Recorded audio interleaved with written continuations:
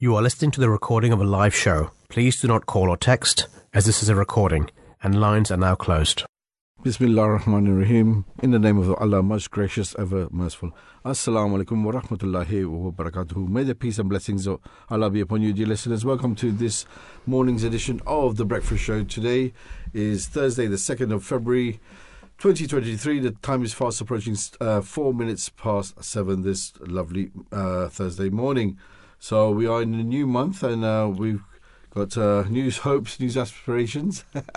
So joining me today, my name is Khalid Banu. Joining me today we have Imam Nafis Kamar. How are you this morning? Alhamdulillah, I'm very well. Yes, the weather seems to be a little bit milder now, right?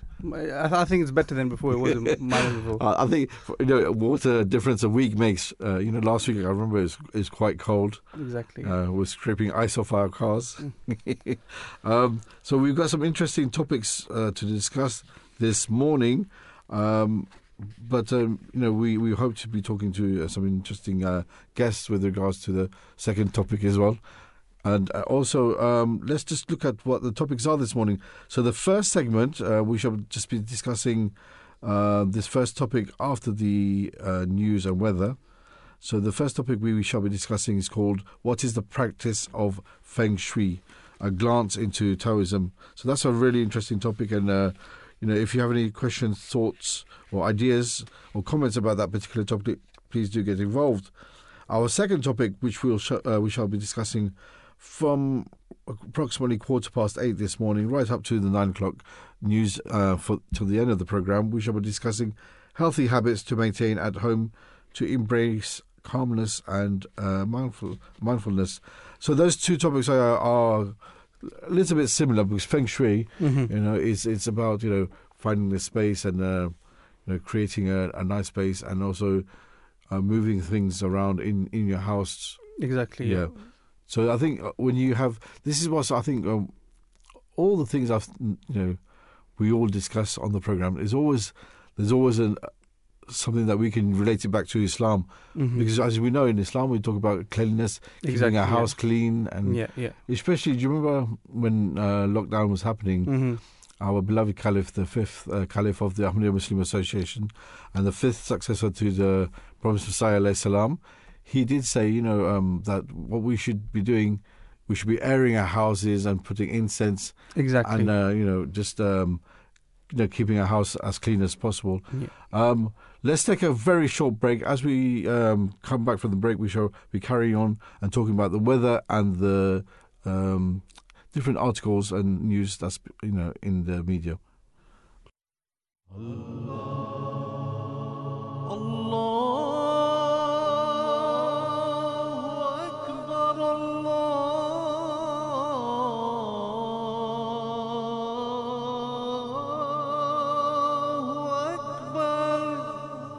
You're listening to the Voice of Islam Radio, broadcasting on DAB and via the internet 24 hours a day. Bismillah ar-Rahman ar-Rahim. In the name of Allah, the most gracious, ever merciful. Assalamu alaikum wa rahmatullahi wa barakatuhu. May the peace and blessings of Allah be upon you, dear listeners. Welcome to this morning's edition of The Breakfast Show. You're joined today by myself, Khalid Banu, Imam Nafis Kamar and Imam Shazib Attar. How are you doing, gentlemen? Alhamdulillah, very well. Very good, thank you very much. Yes, and we were just talking about how the weather is nice and mild for this time of the month. I think it's starting to warm up slowly, but you never know. Sometimes in February you might get cold snap.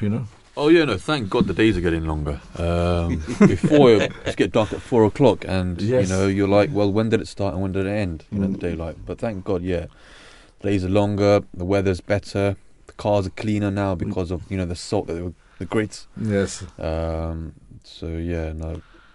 are changing for the better now. Exactly. And talking about the weather, I'll just give a quick roundup of the weather report from the Met Office. So, for today, there'll be rain, which will be heavy in the Western Hills, which will affect much of Scotland this morning, before clearing all, but for the northwest by the evening. It will be dry elsewhere with variable cloud and it will be windy for northern England and much of Scotland, It'll be mild for the rest of the country, which is nice. And tonight there'll be rain, which will be clearing to the northeast of Scotland through, though there'll be further light rain, which will arrive from the west and initially Northern Ireland, before reaching southwest Scotland, and many other areas will be dry with variable cloud and will remain mild.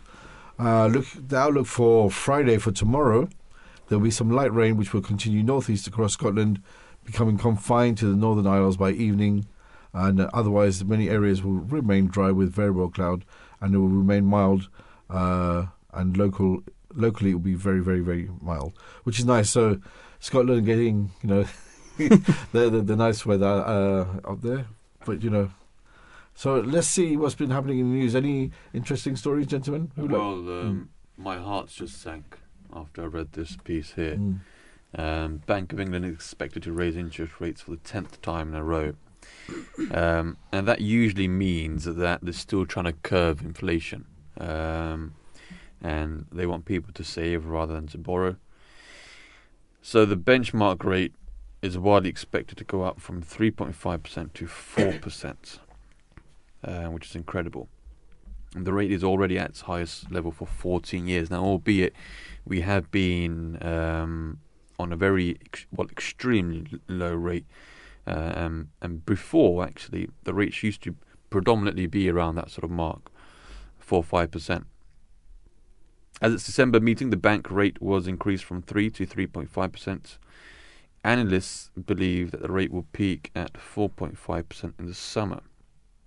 So the question is asked, how could interest rates go even higher than they already have? Well, more rates rises are likely to come, but there is a widespread belief that these may end by the middle of the year. The bank will be keen not to dampen the economy, which is expected to enter recession. The key word here. And the peak is lower than predictions had suggested when the government was in turmoil after its mini-budget was badly received. Well, I guess we can certainly blame Liz Truss for all of her fanatics. And, apparently she was losing £1 billion a day when she was in power. £1 billion, yeah. Thank God she's gone. Yes. The thing is, I was talking about this to someone. I was saying, she's come, she's done her damage, and now there's no accountability, and she's going to get her salary for the rest of her life, 150,000, whatever it is, a year. And I doubt she'll be giving any speeches, because when these ex-prime ministers do give speeches, they get paid in hundreds of thousands. So, I mean, God knows if she do those speeches, but she ruined the economy for sure. Yeah, I think the thing for me the thing that annoys me, I think, is a lot of people who are supposed to be representing us are doing damage and then just walking away with no accountability. Yeah, it's very true. And it's just this is the thing. This is the difference, I think, with Islam. We are aware that ultimately we answer to God Almighty. Yeah. So we are aware of what our actions are, and we're not. We're always reminded that God is watching. We're answerable. Exactly. We can't get away with it. That's it. Exactly. And that's the thing. I think when people say, Islam is an archaic religion, it's an old religion, it's something that's...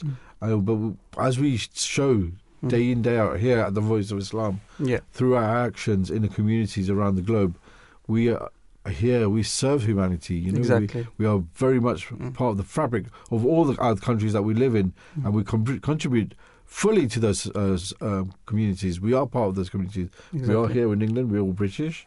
And we do contribute. And when you're talking about people say, we don't want Muslims coming here, or we don't want Muslims to get more popularity because apparently they'll bring in the Sharia law. But if you look at what the Sharia law is, what the law of Islam is, it's a fair law. Exactly. But people pick and choose, they cherry pick what they think is, take things out of context. 100%. 100%. This is why, I think it was last week or the week before we were talking about Harry and Meghan, right? Exactly. And I was saying, how I actually like them. Obviously, they're not perfect. No one is perfect. I'm not perfect. Yeah. But in my opinion, the book that he had written, Prince Harry, Spare. It was Spare, yes. Yeah. They, things were being cherry picked by the media to make him, that would take it out of context. Exactly. Yeah. So it just goes to show that when things are taken out of context, and especially when it comes to like religion, people choose to say, "Oh, religion causes war." But it's not religion that causes war; it's men that cause war. Exactly. Yeah. The religions are beautiful. All religions are beautiful. Yeah. If you look at World War One, if you look at World War Two, the religion was no factor. 100%. Exactly. That's it. And then it's always because of the socio-economic factors. Yeah. And this is the thing, like you, Brother Shazeb mentioned, the way the economy is, things are really, really dire. Speaking of which, there was a teacher strike. I was looking at this article on the BBC news website, and it says, so most schools in England were affected by the strikes. And the thing is, I think it's coming to such a breaking point that people do not know what to do in terms of like that their pay is going down or it's been reduced. The future pay is limited. The hours they're working is, I know people that are teachers. They work such long hours, and even when the holidays are starting, well, never mind the holidays. When they go home, they still have to do a lot of extra work, which is not being paid for. And so people are expected to give. Then that's why it's coming to a breaking point. And you see, like next Monday, major industrial action will take place, the likes of which we've never seen. I've never seen that, the way it will be on Monday, the 6th of February. So many different sectors, will be striking. And the thing is, what I feel slightly sad about in terms of the strikes in schools is that a lot of students are now preparing for their mock exams, mock GCSEs and their mock A-levels. So, no, it's incredible. I was reading the other day, firefighters, teachers, like you mentioned. It seems as if everyone is going on strike, and rightly so, because of the cost of living, because things are so expensive.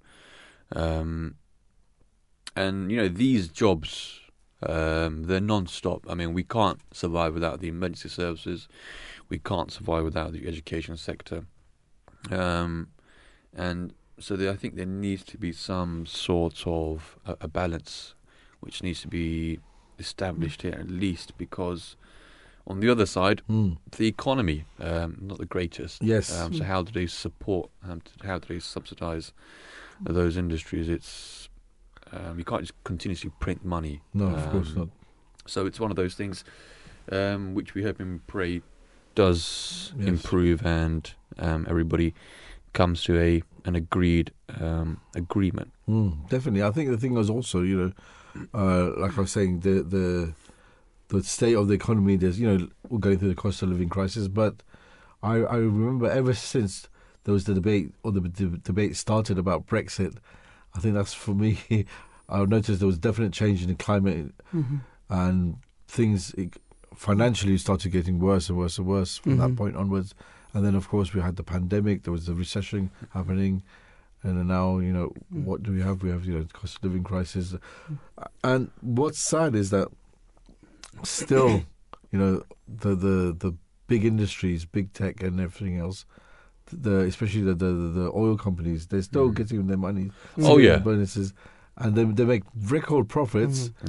And another sort of news article I was listening to this morning was about how, I think it was British Gas and maybe some other fuel companies, what they were doing, fuel suppliers, they were actually sending debt collectors into people who couldn't pay their bills, and forcing their way in sometimes, and installing prepayment meters. Now, I'm not sure how many people are aware, but with prepayment meters, it's okay because, in the sense that you can manage the money, but the rates are slightly higher than if you were paying by direct debit.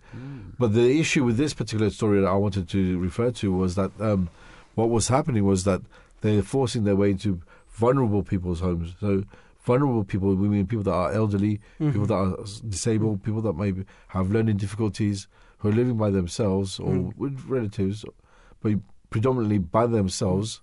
You see that, as unfortunately, because I work in the health and social care sector, so I've seen a lot of people elderly people who are vulnerable, who got mobility issues, have their arms are not working, their limbs are not working, and they are struggling to just survive.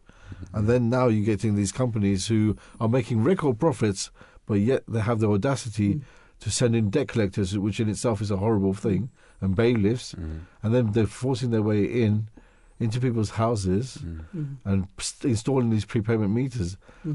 So that's in a nutshell capitalism for you then, I guess. Well, it's at its finest and greatest. And on the one hand, we have our problems, which are, as you quite rightly mentioned, are bad as they are. And on the other hand, you have Israel launching air raids on the Gaza Strip. Al Jazeera reports that the Israeli military has launched air raids on the besieged Gaza Strip as fears over escalating violence continue in the region. The attacks early on Thursday come in the wake of a deadly Israeli raid in the occupied West Bank city of Jenin last week. The raid, in which 9 Palestinians were killed, was followed by Palestinian attacks targeting Israelis over the weekend, including a shooting in occupied East Jerusalem in which 7 Israelis were killed. The unrest has also triggered exchanges of fire between Israeli forces and Palestinian groups in Gaza. This included rockets fired from the blockaded strip on Wednesday night. No Palestinian group has claimed those launches, and the Israeli military said its air raids hit rocket and weapon production sites used by Hamas, the group that governs Gaza. After the raids, the AFP news agency reported new rounds of rockets fired from Gaza and explosions that shook buildings and lit up the night sky over Gaza. Air raid sirens meanwhile sounded in Israeli areas. There were no immediate reports of serious casualties. So, I guess the unrest continues in this part of the world, as it has done so for so many years, and they say that Israeli forces have killed at least 200 Palestinians in the past year, which is a great number. And I guess, it seems as if the state over there, or at least conditions over there, don't seem to improve, and that is just the sad state of affairs that we can see. I think the loss of life for anyone. Exactly. As Muslims, our motto is, especially in the Ahmadiyya Muslim community, is love for all, hate for none. So any loss of life is sad in itself. But I think when you look at the stats which you just mentioned, 200 or so, in the past year, and comparatively, I think there's only 30 or so Israelis, which is still, a larger number. Yeah. And ultimately, I think what the worst thing about all of these sort of violence and all these sort of things that happen, or these air raids, etc., they always ultimately aim and target, or apparently not deliberately, but they target the innocent people, the civilians. Civilians are targeted. Yeah, and you hear stories of young children being killed. It's unnecessary, very disturbing, very sad. Absolutely, it's very sad. And you mentioned, the world is in unrest, and yes, you mentioned the UK economy and so on and so forth. But people as individuals are doing some good as much as they can. Yes. And it's an interesting story, actually, that the BBC covered. So, Anne Vivian Smith used to be well and used to have a full-time job. She and her partner were earning good money. They were able to afford a home and a car and so on and so forth. But several years ago, Anne started to get ill. And so within 2 years, she ended up in the wheelchair. So her partner became her carer. So they both lost their careers, and from an earning of 40,000 a year, it went down to 20,000 a year, and so they couldn't survive without receiving disability benefits and so on and so forth. So the BBC covered this story about 2 weeks ago as a part of their cost of living coverage, and one reader after reading that story, donated £10,000 to an energy charity to help Anne and others struggling with bills. So it's interesting. People as individuals are trying, helping as much as they can. Yeah, no, that's. I think that's the support and the good news that we also need, to share. A couple of weeks before that, I was reading this single father with a 4-year-old perhaps, struggling, extremely struggling just to survive, and they're living in this one-bedroom flat, sharing a bed, and it's just really really sad to see. And they received so many. So BBC published a report, and Yes. After all, the single father received so many postcards and messages and support. He was so overwhelmed and full of joy that people actually cared. That's something that we perhaps don't really see nowadays. People looking after other people. Yes, in the Islamic religion and in Islamic world, that element is a fundamental principle. But perhaps in the secular world, dare I say, there's no sort of incentive to go out of your way and help other people, or at least there's no teaching as such. I think that's a beautiful thing you said there. That it is. This is the thing. When we were talking about how the media are responsible for what is broadcast out there. So when they cherry pick stories and saying about negative things, especially when it comes to Islam and maybe some other faiths, they don't look at the good things that are being done by the religion, people of all those religions, especially with Islam. You see how. Look at, for example, when let's say, I think it was Grenfell. When Grenfell happened, predominantly there was so many Muslim organisations that came in to help. After the aftermath, of that horrible incident. Of course, we all knew that the powers that be didn't react quick enough. There was no support. There was much corruption. Money which was allocated for support. Council members were convicted of criminal charges because they were taking that and pocketing the money. And that's the extent to which This is the irony. People say this is a liberal society, it's a fair society. There's the democracy. So what? So on. Not so what, but so on. Okay. But then you look at. People can say, the point fingers at other maybe third world nations, say, look, there's corruption there, corruption. The corruption here is blatant now. Yeah. This is the thing. I remember one thing that our beloved Caliph, the fifth Caliph of the Ahmadiyya Muslim community, has said, may Allah strengthen his hand, was that, this was quite a few years ago. He did mention that, people, when they have limitations and they will... won't go past the limits. When people go to extremities and they go beyond the limits, that's where so now what you see, wherever it could be, I don't know what's been taught to children in schools, the limit is gone way above what they should be learning about. Exactly. So they're learning about things that's unnecessary. For example, you're talking about the way the wealth is distributed is been distributed unevenly. Exactly. So there's all these sort of kind of extreme, and then look at who's suffering the most in society today. The people that are just, just getting by. Yeah, just getting by. Exactly. It's actually very interesting because people say that if God exists, they ask, why is there suffering? Why isn't there enough, food? Why is people sleeping hungry? Yeah. But you could blame God if He didn't provide us with enough food. But there is enough wealth. There is enough food. It's just that it hasn't been divided properly. It hasn't been distributed properly. People are being selfish. Exactly, 100%. And people are very aware. People are very clued up now. They know that there's how much wastage there is in society, unfortunately. And we were discussing this actually 2 weeks ago. We were saying how what's been happening is that for many years, people are quite aware that there's waste from so many supermarkets. Exactly, yeah. And they just throw away perfectly good food because it's the end of the day. And sometimes they do reduce the price and they do sell it, which is okay. But then there was this trend, which happens all over the world now, which is called dumpster diving. Yeah. So people go into bins of a major supermarket, of major, it could be any company. So you're talking about companies like technological companies, the things that are being thrown in a bin. It's sad. The things that are perfectly good. And you see, I was watching this documentary about this gentleman. He was doing it as not as a living, but he was just his practice, and he's been doing it for years.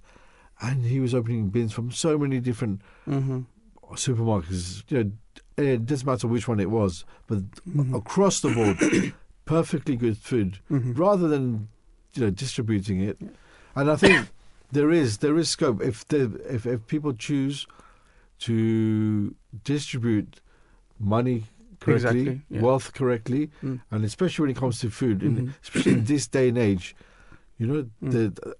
What's sad is, I mean, it's good in the one sense that you see these baskets in supermarkets that are being collecting food and groceries for food banks. That's good on one hand, but then why should people be having to go to food banks?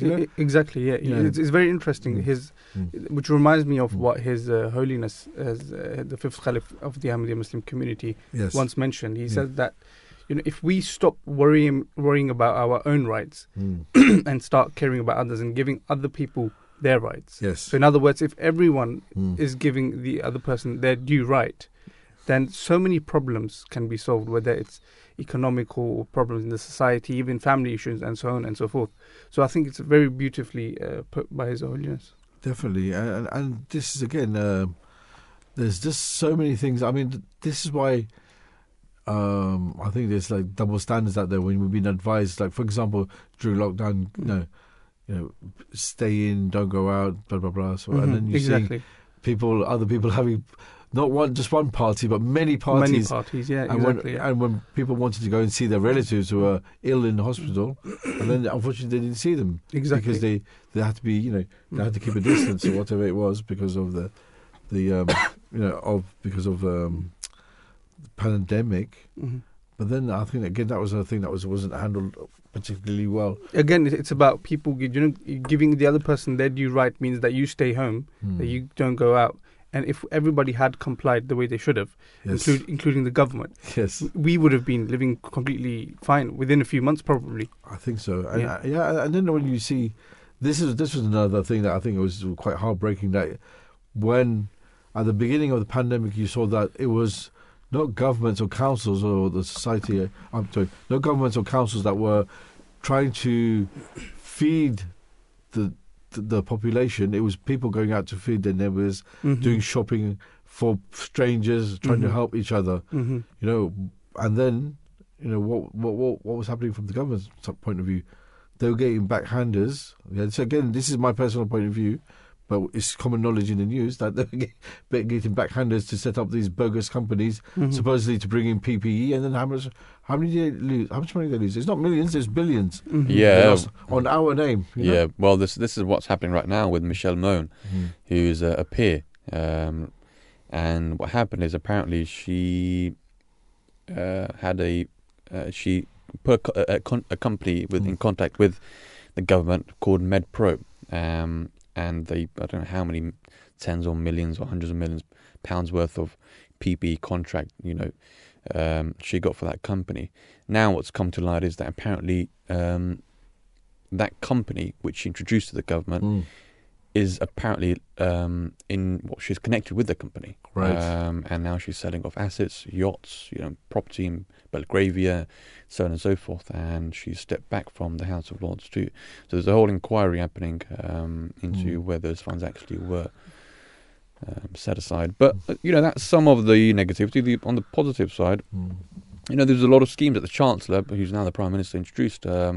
Help Out to Eat Out scheme, which I'm sure all of us thoroughly used. The various bounce back loans and furlough was a huge thing. So a lot of money was spent. Hence why we are in the situation where we are with the economy. But I think, a lot of people did benefit in the wrong way in terms of getting loans which they should not have and aren't paying back.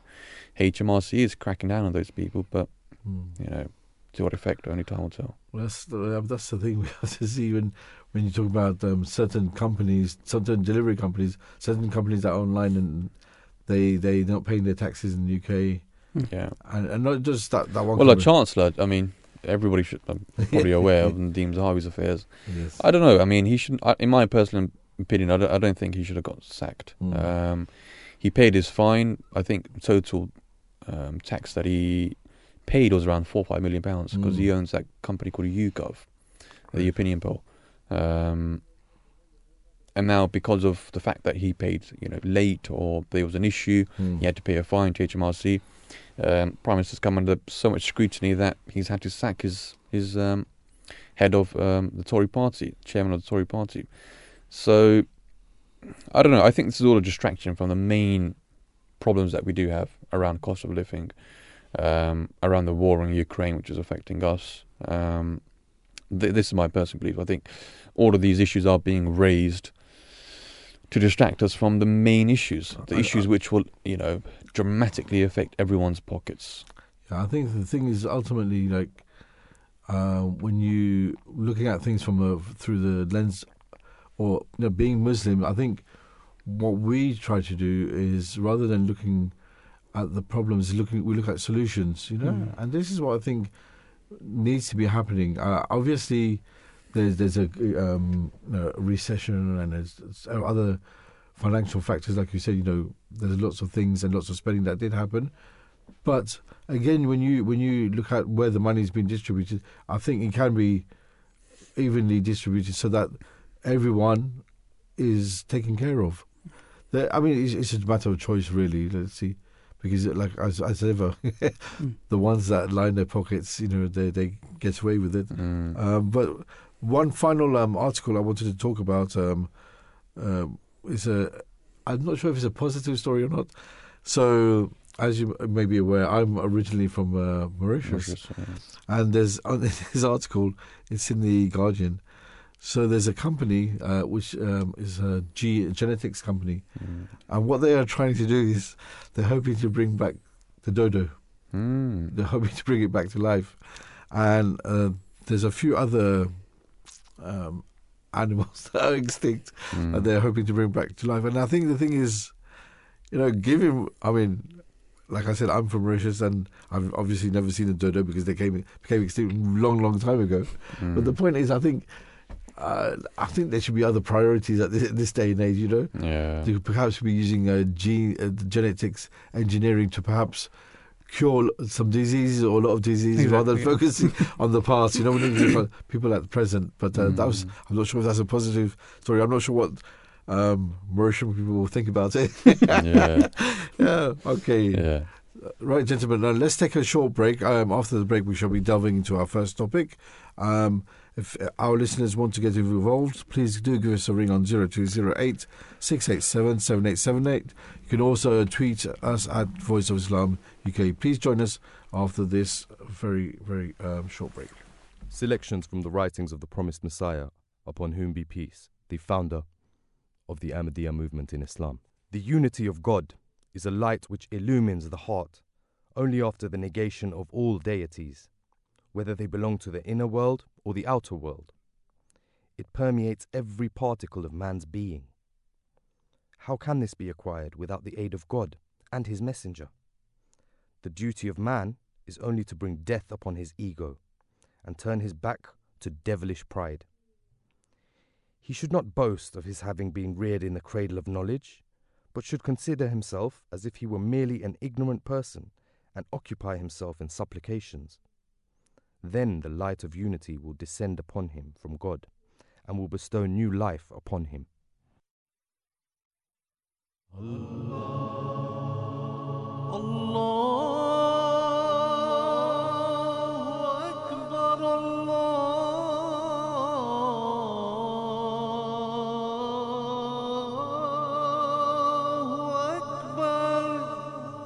You're listening to the Voice of Islam Radio, broadcasting on DAB and via the internet 24 hours a day. Assalamu alaikum, may peace be upon you. Welcome back to the breakfast show here at the Voice of Islam. Just before the break, we were going over some of the morning papers, seeing what's been published this morning, the news and what have you. Now it's, I think, time that we do make our strides towards the first segment. Now, the first segment, a very interesting one, perhaps many of our listeners aren't aware, which is about the practice of Feng Shui, a glance into Taoism. Imam Nafis, what is Feng Shui? So Feng Shui means the way of wind and water. it has roots in early Taoism, but is still popular today, having spread throughout China and even the Western cultures. By definition, Feng Shui is a practice of arranging the pieces in living spaces to create balance with the natural world. This is what it means to Feng Shui your home, basically. The goal is to harness energy forces and establish harmony between an individual and their environment. Feng Shui is a method of balancing yin and yang. It stems from the belief of Qi, the life force that inhibits everything. So I think, in a nutshell, it's something that is derived from Taoism. Yeah. It's a more or less a where you organize stuff, try to connect with nature, as the literal meaning means the way of wind and water. No, very mystical and very sort of spiritual, should we say? The way of the wind and the water. Something perhaps that again, our listeners. Is that the title of the new Avatar film, The Way of the Water? Sounds. It is. I think it is. Yeah, it may actually be. Yeah, you're right. Yeah. I think what's beautiful about something like this is that it's this is why I think a lot of people look to sort of China for knowledge, because they're very very much in touch with nature and your daily life. And I think if you look at Islam as well, Islam has so much emphasis on how you live your daily life and the things that we do or need to do to benefit ourselves and the society at large. And this is again that's why I think Islam is such a beautiful, practical religion. Mm-hmm. You talk about simple things like cleanliness, for example. Mm-hmm. You when you before you pray, you do your ablution. There's certain customs that you need to do before you start eating. You pray and you put blessing on things. But of course, the way you eat as well, the way you talk, the way you and then you got things like fasting. And people say, "Oh, fasting is so difficult," but it's not difficult. It's Muslims look forward, and actually, it's not far off. We're already in February. I believe next month Ramadan will start again, which we're all looking forward to. But that in itself, there's so many benefits that we get from there. Not to mention all the how our body detoxifies itself. And I think with Feng Shui as well, it's about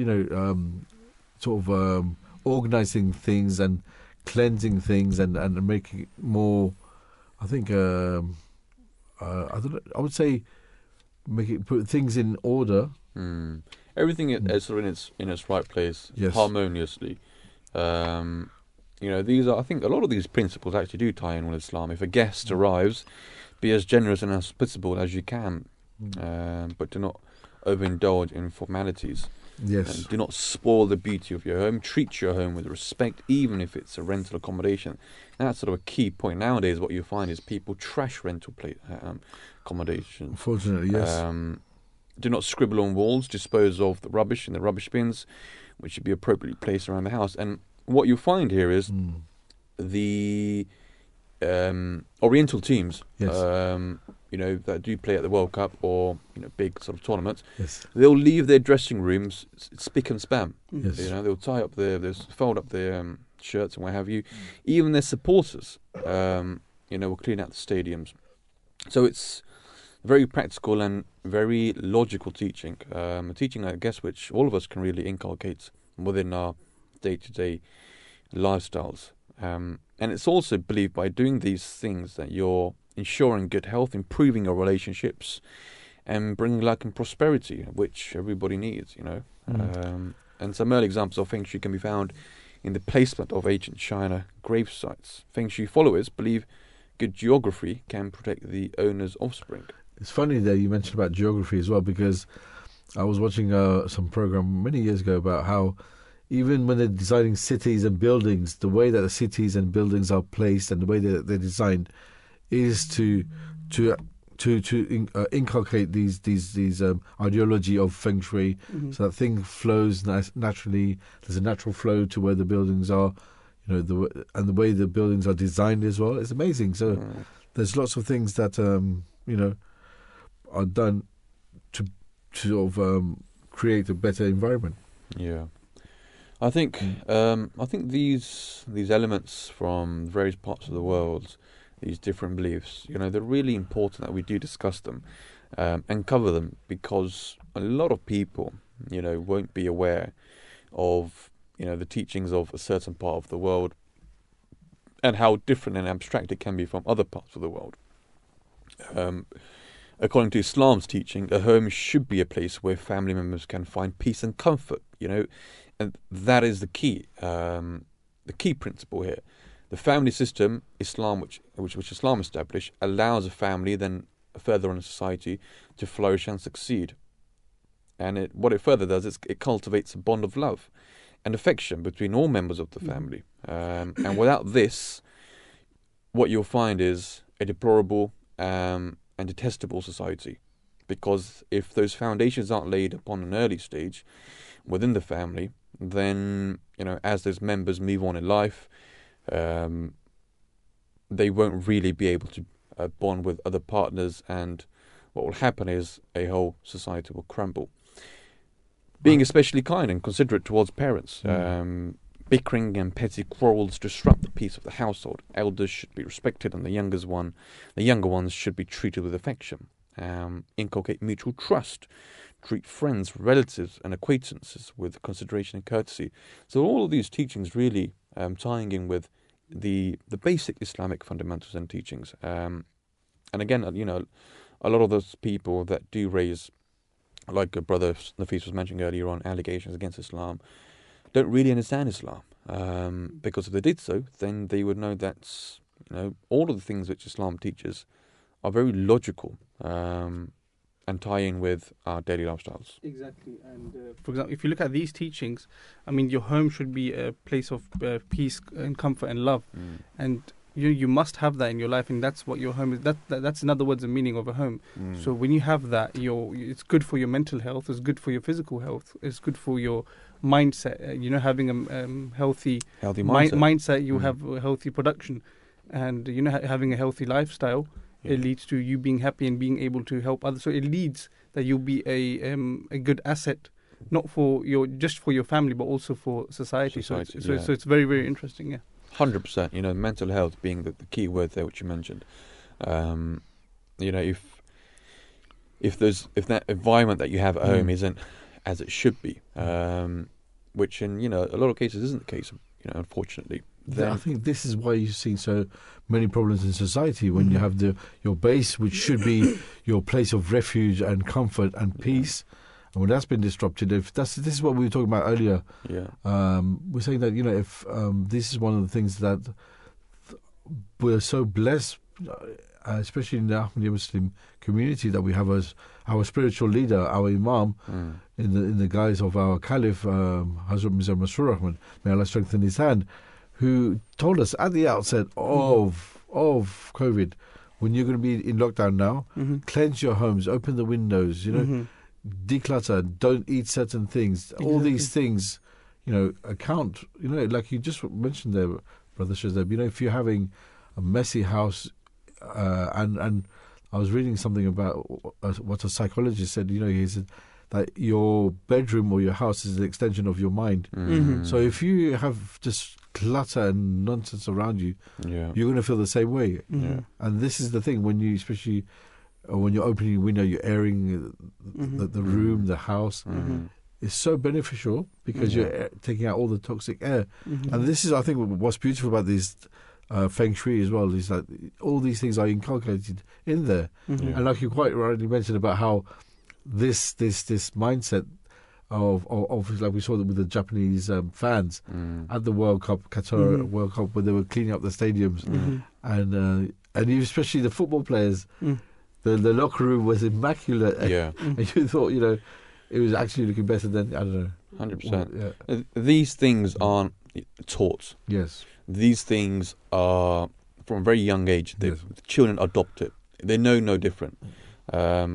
And if parenting and all of the other things that are attributed to parenting done in a correct manner, especially tying this in with Feng Shui, then society at large will definitely improve rather than be as we see it now. Where there's so much litter and clutter and all sorts of mess. Definitely. I think that's the thing, and that's why I think, when we're talking about responsibilities of an adult, just slightly going off tangent just a little bit, but it is, I think, the responsibility of the adult to keep the house clean, especially for your children, because then you're setting an example, aren't you? You're setting a standard. Exactly. And in this day and age, so many studies are coming out, so many experts and people who are life coaches. They're giving speeches that you need these things. A lot of people start off their inspirational talks by saying that you can't be successful unless you make your bed every day. But if you look at religion has been teaching this from years, thousands of years. Yes.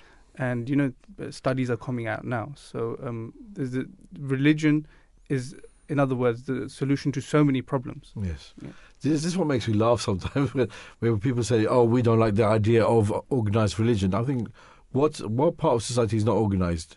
Even when the basic thing of like crossing the road, it's organized. If you were just to walk across the road, you get knocked over, isn't it? Yeah. So I don't understand with this terminology of like organized religion. Everything has to be organized. Everything has its place and its time and its appropriateness, and that's the thing. People who are very critical should actually delve into.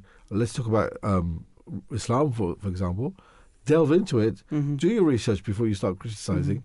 But then you see there's so many beautiful aspects of it. Exactly.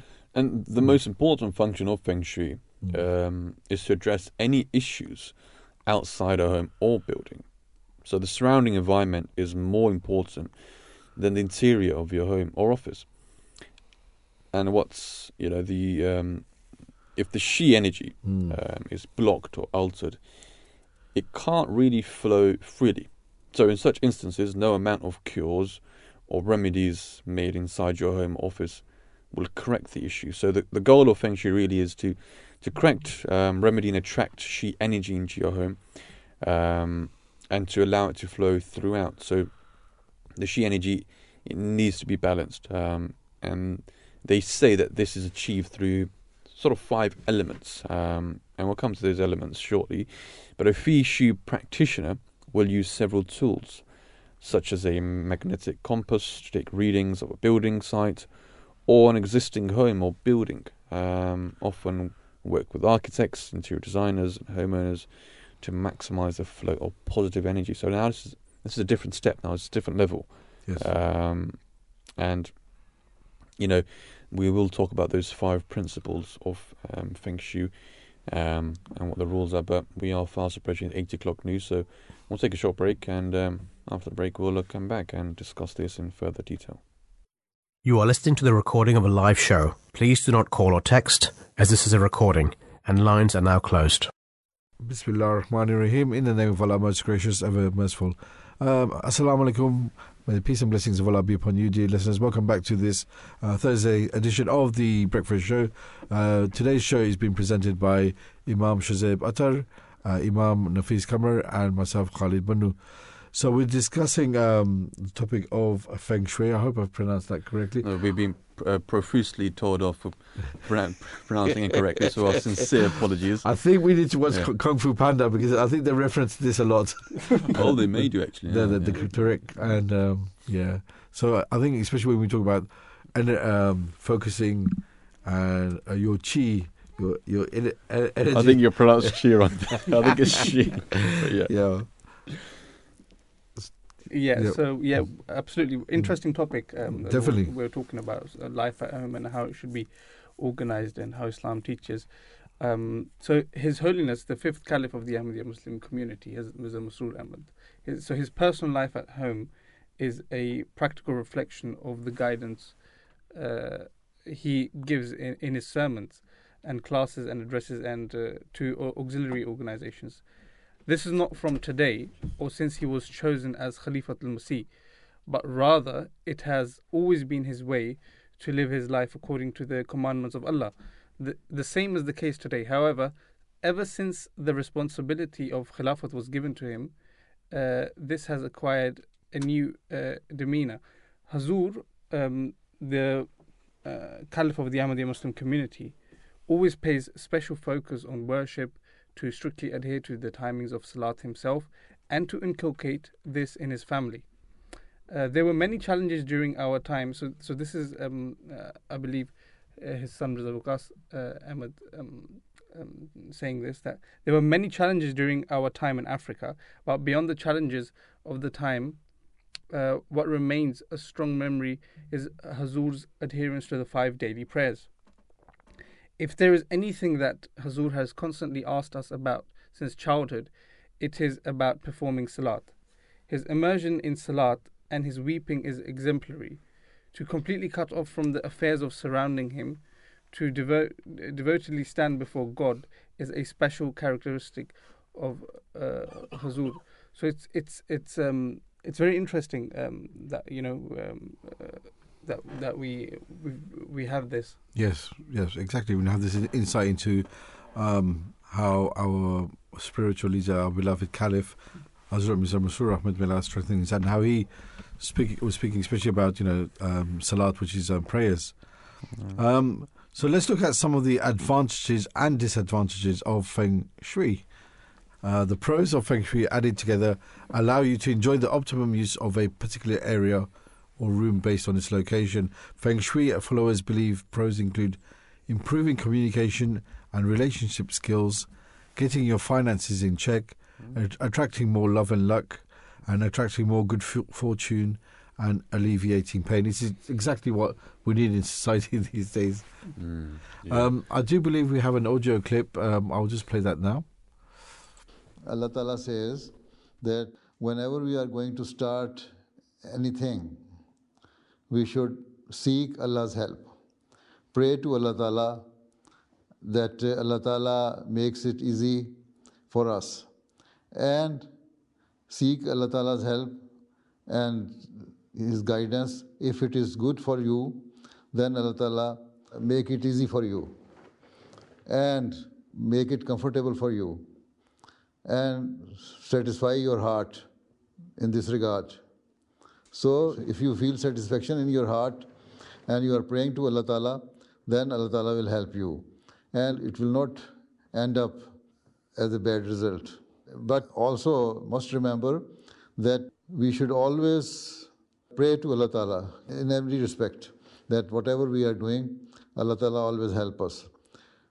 We sought Allah Ta'ala's help when we started it, and we should seek Allah Ta'ala's help even while we are doing it. And till the end of our life, we should seek Allah's help and guidance. So then Allah Ta'ala will help us. And when Allah Ta'ala helps us, then the end of that thing is never bad.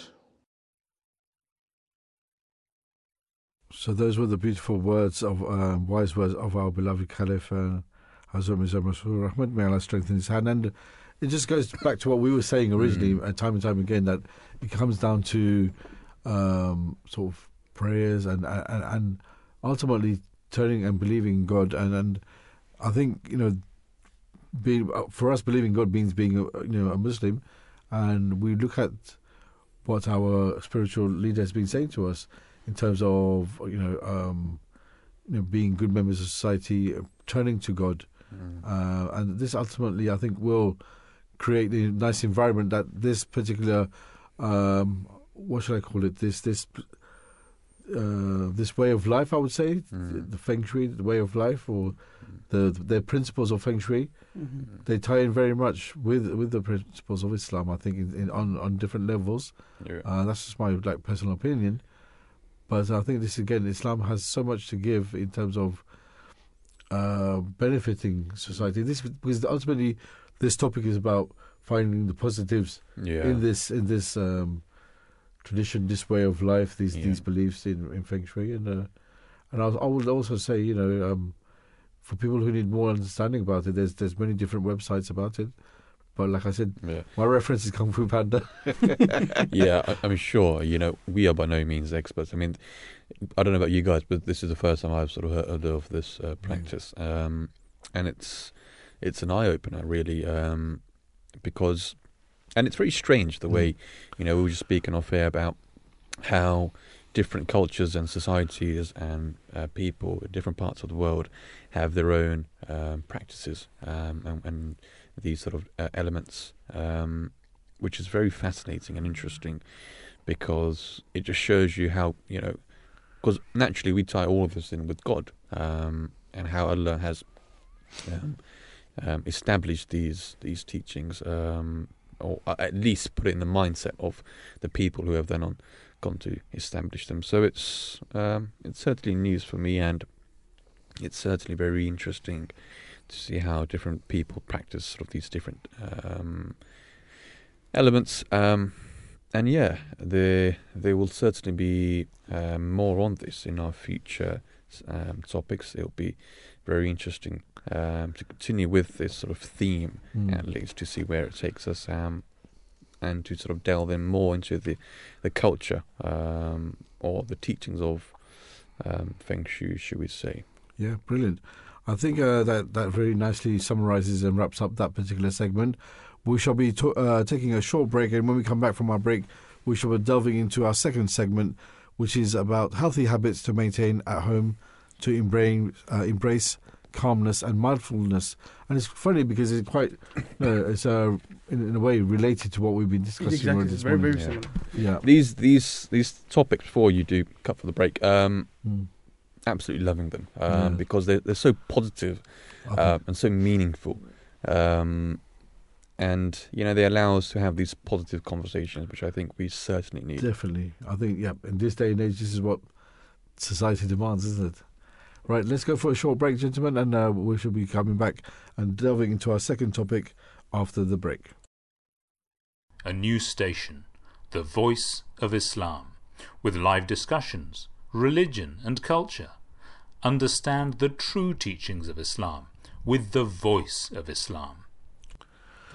Assalamu alaikum wa rahmatullahi wa barakatuh. May the peace and blessings of Allah be upon you, dear listeners. Welcome back to this edition of the Breakfast Show today, Thursday, the 2nd of February.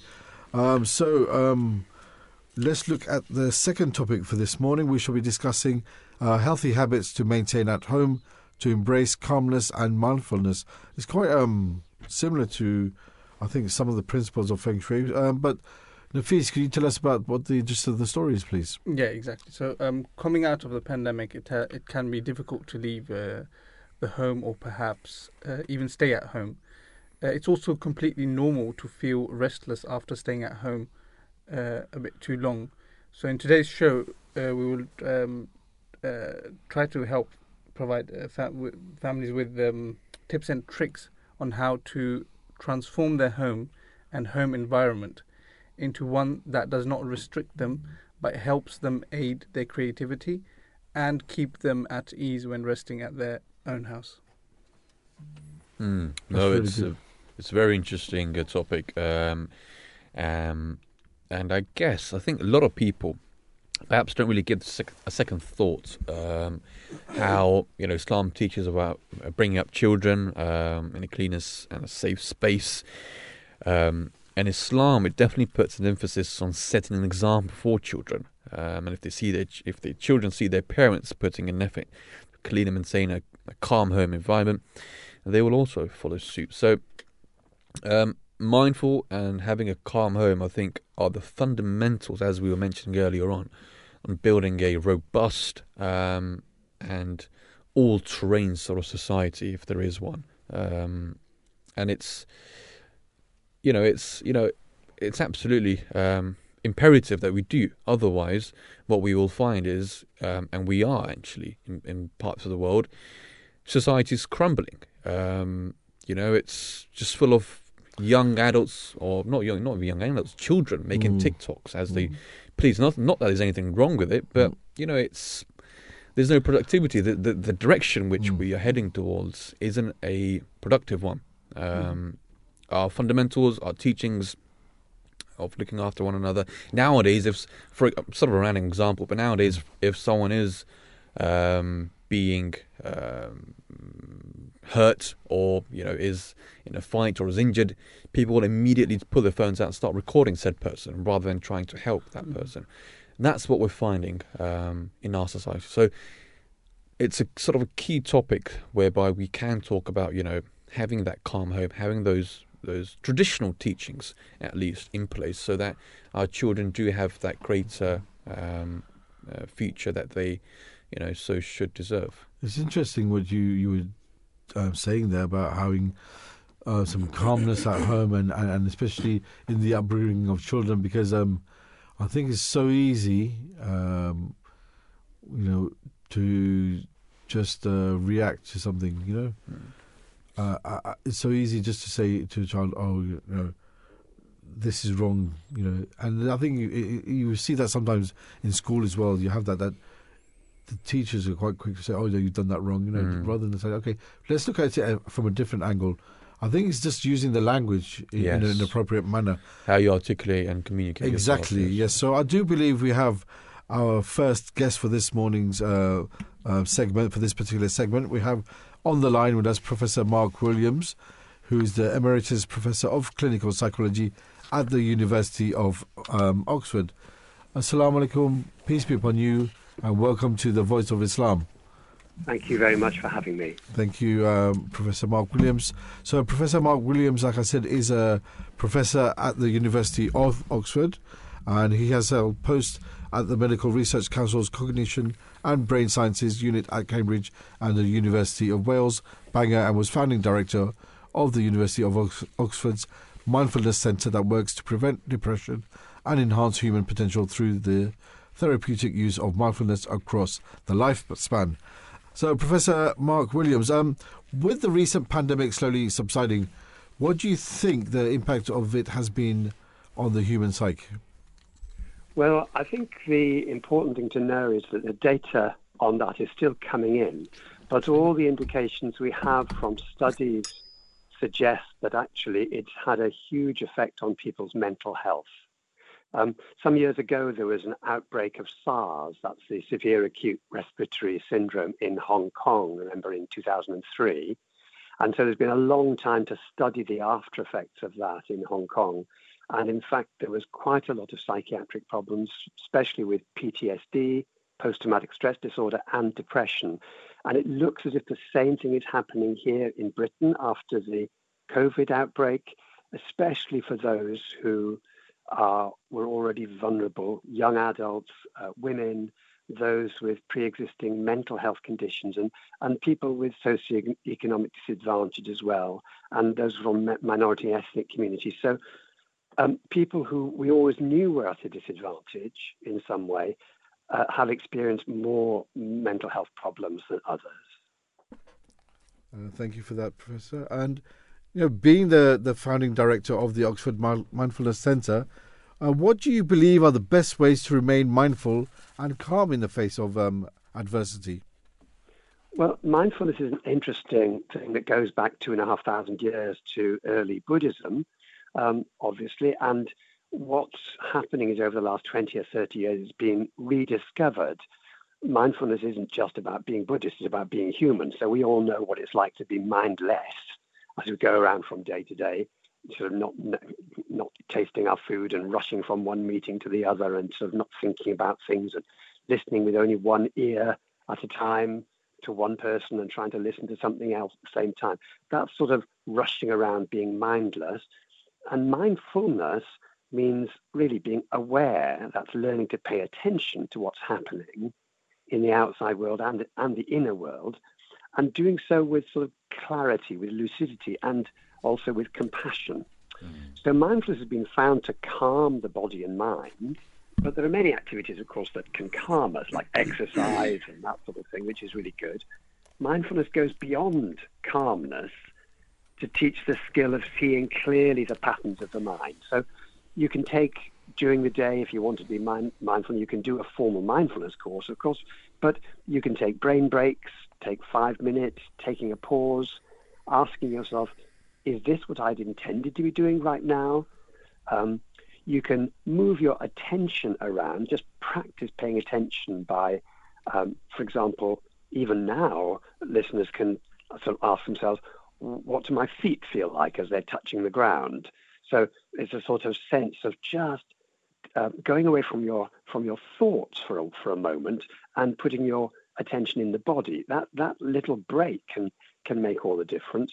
Also, you can do little things like moving 5% more slowly between places when you're moving from one place to another, either in your office or out and about or around your home. You can just move 5% more slowly. And what that does is calm things down and allow you to see what's going on in your mind more clearly. That's very interesting, Professor. Do you know, in our previous segment, we were discussing some of the principles of Feng Shui, and it seems that some of the things that you're mentioning has some sort of relation. Do you ever use any sort of principles of Feng Shui when you're doing these courses or teaching? We don't use Feng Shui principles, but we do ask people to notice what's around them and the impact of what's around them is having on their own mood. And one aspect of this is beginning to see things as if for the first time. You know, we take things for granted a lot. Yes. We take other people for granted. We take our homes or our things we own for granted. And even if you just look around the room you're sitting in, you can usually find something that reminds you of somebody or some good time or something that you've just almost forgotten about. So there's a sort of sense of the natural ability we normally do to take things for granted and begin to sort of wake up again to the things that are around us and to see them as if for the first time. And that gives us a sense of appreciation and gratitude, which we so often lose in the busyness of life. No, exactly. That's the sort of key word here, especially in this part of the world where we live. Everybody's so incredibly busy. Yeah. And that leads me on to the next question, really. Does our home and the way that it's organised and kept have an impact on our ability to remain in a good mood and really stay focused? Well, there's been research suggesting that our homes account for quite a bit of our total happiness. And quite a lot of people who say they're happy with their homes are happy in life in general. Of course, our homes are really important. But I think we have to say that it's really hard to juggle all the things we have to do. So when we say we're over busy, you know, it can sound a bit critical and judgmental, but actually it's natural to be for us in sense to be busy. We get caught up in things. So one of the things is to really notice if we're being over busy, if we're having a struggle in juggling the things we have to do, and be more kind to ourselves. Sometimes there are things you can do. You can avoid switching too rapidly from one task to another when it's not necessary. I mean, we've all got to some extent multitask, but often when we call it multitasking, what's actually happening is what you call multi-switching. In other words, we're rapidly going from one thing to another. And because it takes time to get back to something, it actually interferes quite a lot. So if you're working on a document and an email comes in, it's very tempting to go, I'll just answer that email and get back to my document. But it takes time to switch from the mind that's doing your document to the mind that answers emails. And when you go back to the document, it takes time to get back into the document again. And all that time, that's called the switching cost. It takes extra time.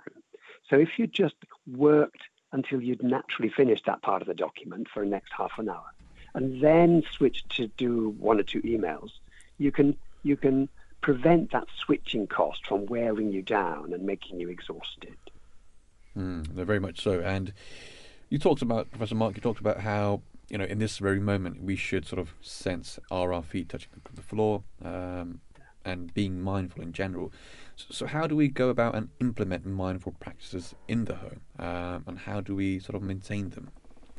Well, I think, as I've said about noticing very small things you might take for granted, I once met a lady who had 3 boys and a husband to look after, and she was getting very exhausted because they never did anything that she wanted them. She would say, clear up your rooms and tidy up, and nobody's done the dishes, and you've left your bikes out at the front of the house again, and she'd put them behind. I'm always telling you to put them behind.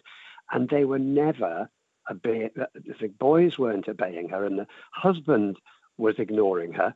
And so she decided, in a sort of moment, I think, of great insight, to, instead of shouting at them all the time, she decided to really look out for the smallest things that they did right.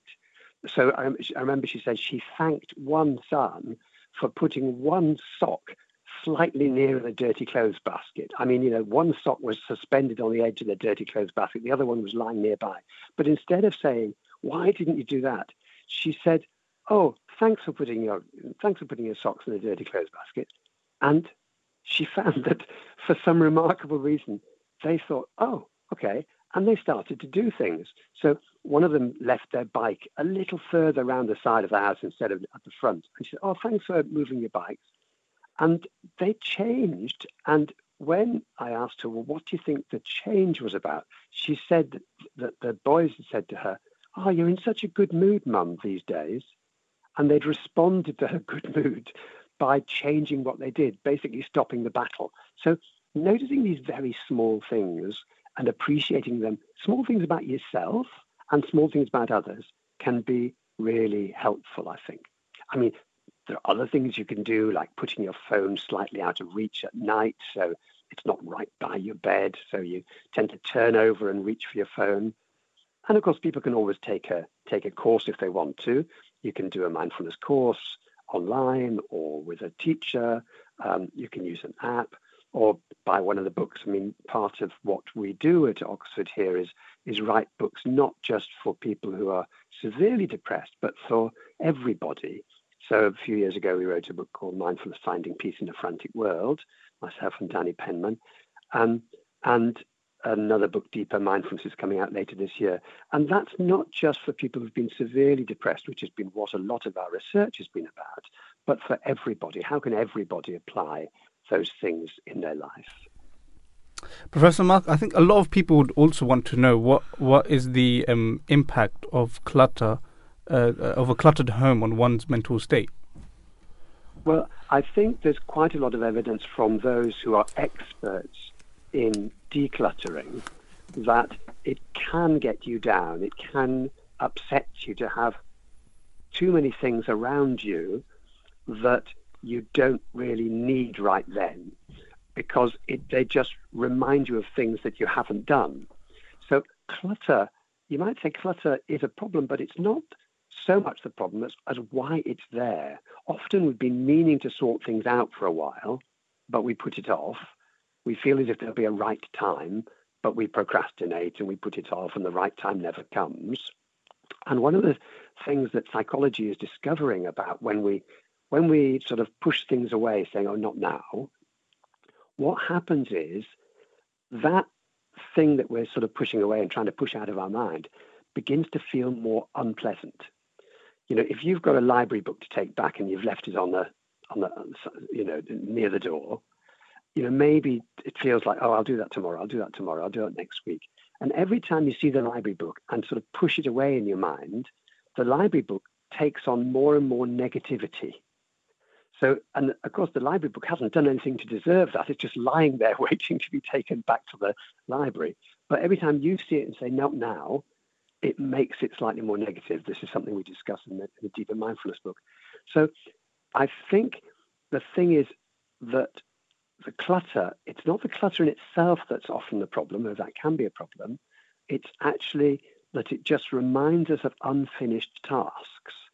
And therefore, we have to push it away out of our mind because we've got other things to do. And every time we push it away, it gets more negative, and that takes our mood lower and lower.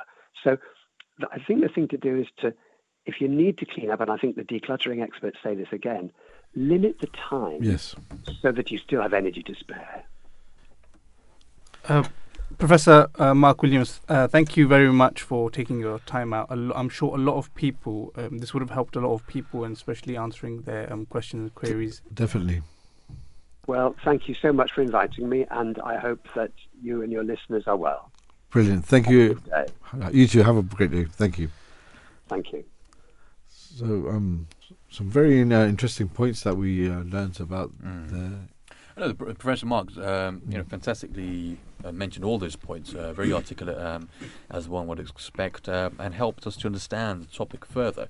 And it's always a privilege having the experts with us, helping us navigate through these very intriguing and thought-provoking topics.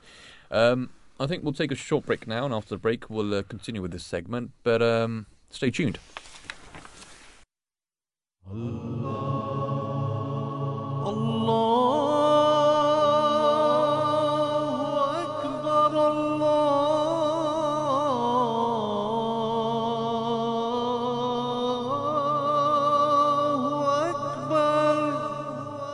listening to the Voice of Islam Radio, broadcasting on DAB and via the internet 24 hours a day. Assalamu alaikum, dear listeners, and welcome back to the Thursday edition of The Breakfast Show. We hope that you are enjoying the show this morning.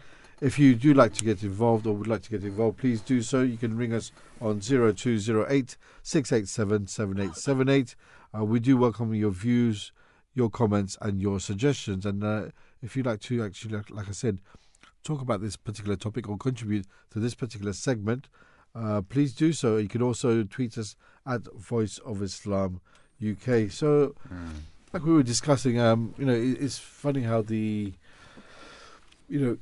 mindful, I think, is something that's, I think, we're seeing more and more, and especially what Professor Williams touched upon there, when you're working, and a lot of us nowadays, we're just stuck in front of PCs or laptops, especially you're doing office work, and it's good to just have a little break from there, sometimes from the screen, and just like organise yourself and then, take a little break. It's amazing because we did this exercise at work actually the other day, and we were just told to look away from the screens for 10 minutes, get up, stand up and just walk around and do some breathing exercise. And honestly, when we came back to that's the way I felt, but when we came back to the PCs or back to our computers, it felt so much calmer, and it was a nice little break, and it was, in a way, I felt like re-energized, but that was only like for 10 minutes, and it was amazing, because, you see that nowadays, like I'm talking about myself again, I work from home, so I'm in front of the computer all the time, and it's hard to pull yourself away, even when you're on your break, you want to be doing some work, not because you've got so many deadlines, it's just because I enjoy my work. But that's a bad habit. And then when you're taking these principles into mind and mindfulness, you kind of need to, give yourself the break. 100%. And, some companies would argue that that's not productive. There are some offices that don't even allow you to take a minute's break. You're non-stop there, and the whole work environment's very depressing, God forbid. But on the other hand, like you mentioned, having these breaks will increase, if anything, productivity and employee mental health. We are sort of digressing from the topic, but again, it sort of all does tie in.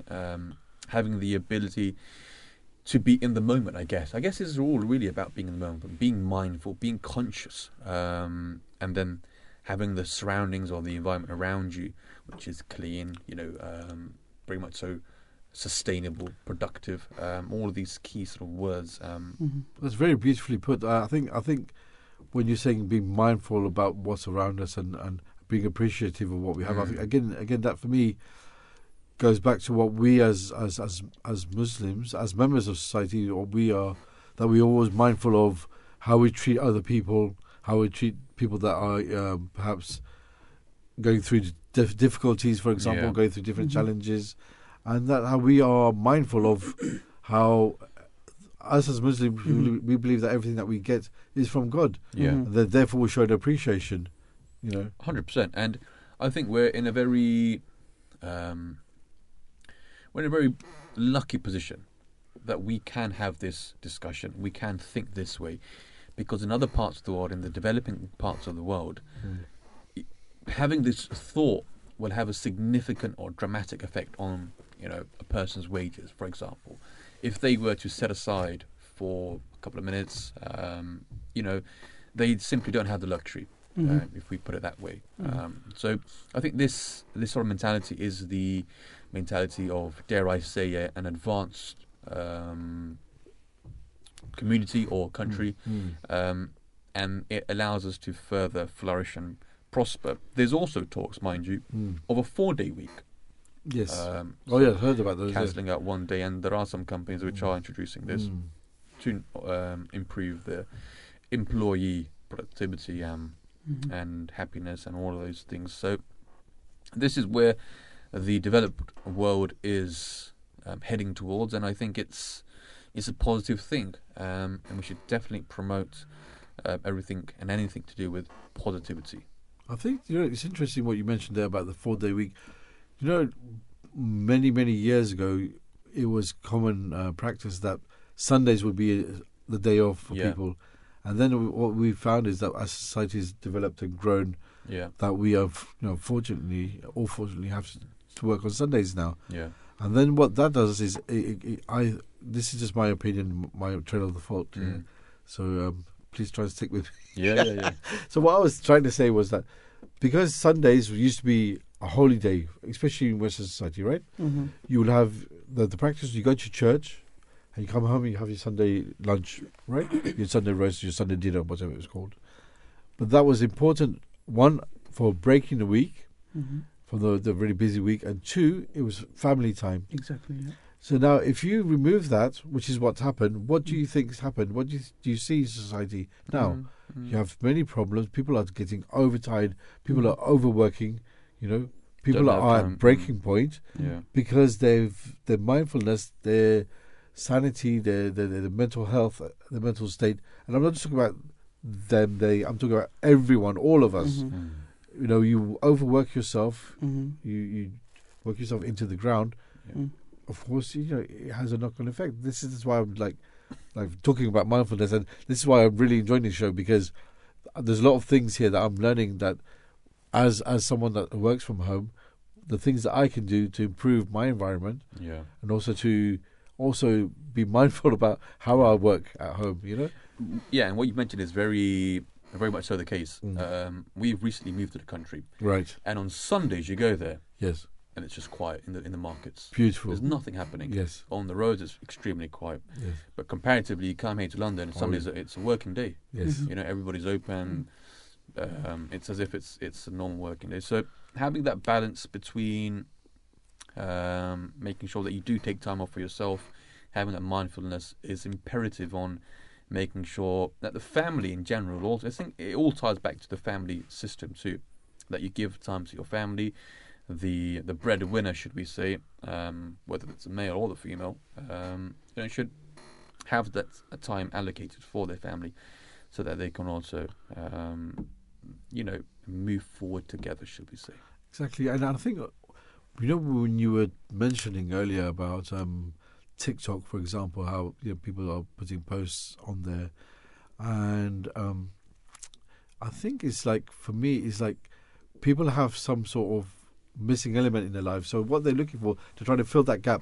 So if we don't have spirituality or religion, like for us, we Muslims, and we turn to God, for solace, for comfort, and we have our 5 daily prayers and we have our routine. But then I think if you start taking certain things like that away, and you're just working all the time, and you forget, and you're not mindful of your duties, and then there is a gap. So that's why I think people are turning to all these online platforms, because there is a gap. There's something missing in their hearts, in their soul, in their minds. But that's why, again, going back to what you were saying earlier about parenting, our global caliph, the 5th caliph of the Ahmadiyya Muslim Association, may Allah strengthen his hand, he said, us as parents, you have to make your home a home of peace and quiet and tranquility, a refuge for your children. And also, as a parent, you should be able to make your children come to you as your friend, so that they can discuss things with you. Because ultimately what will happen, keeping all of this topic of mindfulness and calmness at home in mind, if they can't come to you, if your home is not a place of refuge and peace and tranquility, and you're not their friend as a parent, and you're not looking after them, ultimately what will happen is, like you said, they're going to seek pleasure and assurance and try to be accepted outside of society, Yeah, absolutely. I think, rightfully, as you mentioned, family time is very vital, very important. People on Sundays, as you said, they would have at least family dinner. Yes. But in my personal opinion, I think there should be one meal a day where everybody gets together, sits together, puts their phones away, and you sit down, have your food together, and talk about things, talk about your daily lives. People are living in the same house, and it's sad to see that they're strangers to each other. Exactly. It's crazy. I think this tradition, or this practice. Our elders, at least did. And as the younger generations do come forward, it's diminishing, which is frightening to say the least. On the point, Brother Khalid, which you mentioned about routine and the 5 daily prayers, I think it's paramount to having the stability that we require as humans. Because of the way that Professor Mark Williams was talking about the busyness of the life that we all live, especially some of us in offices. Having that routine, having the time out for worshipping, it's absolutely paramount to having a stable mental health, at least from where we stand, our beliefs as religious individuals. And we believe that, prayer is that one thing, or that one practice, should we say, which allows us to take leave of this world, metaphorically, of course, and remember our true purpose, at least here on earth. That's very beautifully put, because what springs to mind when you were mentioning that, when thinking about the holy month of Ramadan, when you're focusing on your spirituality, for me, and I'm sure a lot of Muslims around the world, that is the best time of the year for us, because we're getting that closeness to God, and we're making that actual concerted effort to sort of reignite our spirituality, our faith, and try to better ourselves. And by doing so, I find Ramadan the most fantastic part of the year. We're getting that spiritual closeness. I feel so much calmer, so much happier, so much more motivated. Because you're sort of rushing to think, I need to eat now. Let's have a quick break. You just, your mind is cleansing itself, your body is cleansing itself, and it's so lovely and peaceful. And by doing that, by getting closer to God, you ultimately are getting that calmness that we all seek. That was so exactly. And talking of worship, I think it's also very important to mention congregational prayers, because that has an effect on your not just your spirituality, but also on your mental health. For example, going to the mosque, seeing people, rubbing shoulder to shoulder, saying Assalamu alaikum, peace be upon you, praying with somebody, and you might not even know them. It has an effect on your mental health. Similarly, even if you are praying at home, if you pray in congregation with your family, with your wife, with your children, with your brothers, with your sisters, it's another way. Obviously, it has spiritual benefits, but again, it's bringing you closer together. It's having an effect on your mental health and your mental state. 100%. I think there's nothing nicer when you are able to perform your prayers or your daily worship with other people. It's you feel, I think, I definitely feel more fulfilled. And of course, looking at the teachings of Islam, there's so many more blessings in praying as a congregation. And look what happened in lockdown. Unfortunately, everyone was restricted. We were all stuck at home. So, we obviously, had to do what we could at home. But then there was this eagerness. I think it was so lovely when the doors were opened and the restrictions were removed, that we could go back to the mosque and pray side by side with our brothers and sisters. It's amazing. Again, it's very, I think, a key topic, a huge topic rather. And His Holiness actually delivered an address on the 23rd of April 2004 in which he stated that elucidating on the subject, His Holiness did, in fact, truly gain, and said that gaining divine closeness when one develops apparent physical as well as spiritual purity, and that apparent purity and cleanliness sustains inner purity. Islam enjoins taking a bath at the very least each Friday, and ablution before prayers, and endorses using perfume before going to the mosque or large gatherings. His Holiness also said that rationale behind this is to create an ambience conducive to mutual coordinates. So I think everything that we do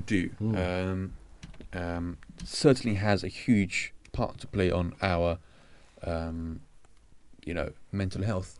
Everything that we practically do has a huge part on how we do indeed perform. And it's, I think, imperative that we also understand why we do these things. It's because of the the ability to distress and unwind when we are returning from, whether it's work or before we're sleeping. And if we are in a well-organized space and we do feel comfortable, daily activities and chores become easier and more doable. And so effectively what happens is that we remove our stresses and anxieties. Definitely, exactly. I think when you're looking even at the various excuse me, the various parts of the prayer, when you're the prostrations, for example, all these things are in a way, different parts of like meditation, I would say. 100%. And like we mentioned earlier on, the way that we spoke with the professor, and the whole conversation that we've had this morning about this topic, it really allows us to further enhance our abilities in making sure that we just take a step back, as if we were, our own shadow. Very good. And look at our reflection and see, why are we working the way that we are, and is there a greater purpose here to achieve? Beautifully put. If you just permit me, gentlemen, I should be playing a quick audio clip. And let's just have a look. This is with regards, obviously, to the subject at hand here. My question is, with the coronavirus pandemic, we have seen a massive impact on people's mental health, with depression and anxiety increasing. This has also affected many khuddam. How would Al-Khuzur recommend a khadim deals with these issues? Allah Ta'ala says, Allah bi zikrillahi tatmainul qulub. That remembrance, my remembrance and my zikr will satisfy your hearts. So, during these days, we should try to get closer to Allah Ta'ala. Offer our prayers fervently 5 times, if possible, in congregation. And also do some zikr, say Durood Sharif, Istighfar, and seek Allah's guidance and help by walking. Then Allah Ta'ala will give you comfort and strengthen your heart. So those were the wise words of our beloved Caliph, the 5th Caliph of the Ahmadiyya Muslim Association, Hazrat Mirza Masroor Ahmad, may Allah strengthen his hand, and some beautiful words there, no doubt, guiding us. Oh, exactly. And what you find is in a lot of our mosques, you find this verse, which His Holiness just quoted, that the hearts do indeed find comfort in the remembrance of Allah. And that really is the synopsis of our religion.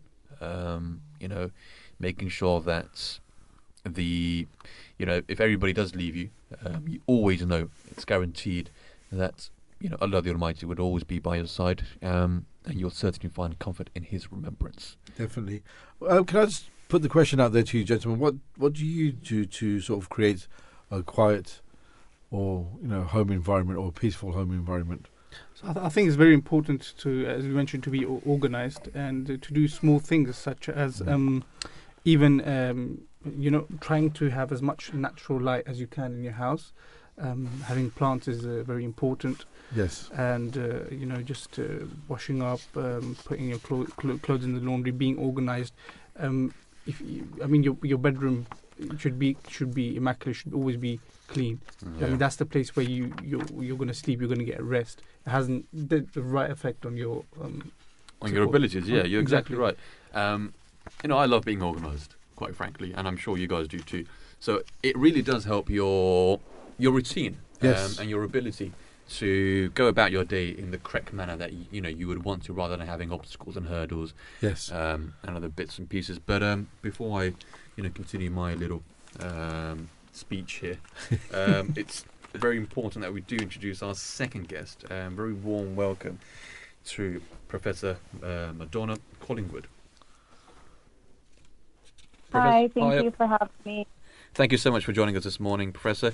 Professor Madonna is the founder of Studio Institute Denver, founder and educator, and a professional in the building trades field. She has designed a 6-month accelerated program here at Studio Institute Denver, and she teaches students everything they need to know to start a career in building trades without the £100,000 college price tag. Madonna specialises in CAD, SketchUp, Photoshop, 3D modelling and rendering, And she also has in-depth knowledge and has completed research on WELL and LEED, occupant-focused design and space planning. So thank you so much for joining us. Professor, if I could firstly start off by asking you about your belief into a calm and mindful home and how it can be achieved. What I teach my at Studio Institute Denver is for homes and also for commercial building and construction, is to create spaces designed with the occupant in mind. So we follow the International Well Building Institute standards in our designs, where we take into consideration air quality, water quality, nourishment options, lighting, mental health, sound, and thermal comfort when we create our designs. And we think about how those factors would impact the people in the space to overall create a building where everyone that occupies the space will be healthier, happier, and more relaxed. Professor Madonna, I would also like to know what would be a bad home and its construction. Construction. What would it be like? I would say a space that was designed without focusing on the occupants, so with hazardous materials, improper installation, bad circulation pathways. Thank you for that, Professor. And what more can be done to prevent the construction of these so-called bad homes? I think definitely more education and knowledge. What I teach students at my school is based in scientific research. So we look up articles in journals of proven studies to learn how to better create not only homes, but buildings, public transit stations, and all around healthier cities. Brilliant. Thank you so much, Professor Madonna. We really do appreciate you coming here and joining us this morning. We wish you a great day and thank you again for your time. Thank you. Okay, peace be upon you. Have a great day. You too. Bye. Thank you. Bye-bye for now. So that was Professor Madonna Collingwood, who is a founder and educator and a professional in the building trades field. So, gentlemen, we've had an excellent show today. Some really nice topics that we've discussed. It's like we were saying. It's nice that they're related. Both the topics that we're discussing. Oh yeah, I mean, I've learned quite a bit today, I must say, and I'm sure you guys and indeed our listeners have done so too. All the way from Feng Shui to mindfulness. Apologies for the mispronunciation, which I'm sure I am doing. And a huge thanks, I guess, before we do end, to our production team for producing, such a fantastic and informative segments, should I say. Producer being Malahat Adar, Gafia Latif, and Hania Sajid, and the researchers in Sadi Ahmed, Kanta Khan, Halima Ahmed, and Waqi Khan. It's been an absolute privilege to be talking about these topics perhaps that we may have never even given a second thought to. Perhaps our listeners wouldn't have either. So I guess for tomorrow's topics, they will be talking about British Airways unveils new uniform, including the hijab. That's very interesting. No, it is indeed. And the second being how your mood affects the way you process language. So very informative topics, and God willing, as we do advance and progress here at the Voice of Islam, these topics will continue as they have done so, enlightening all of us and indeed helping us to understand the world that we do live in. And absolutely, we must not forget, we must thank Professor Mark Williams and Professor Madonna for their insight and taking their time out and answering our questions and definitely helping and affecting so many people Exactly, and we've learned so much from both of them. And of course, we want to say a big, huge thanks to our technical expert, Mr. Zishan. Thank you for assisting us through the technology today. Indeed.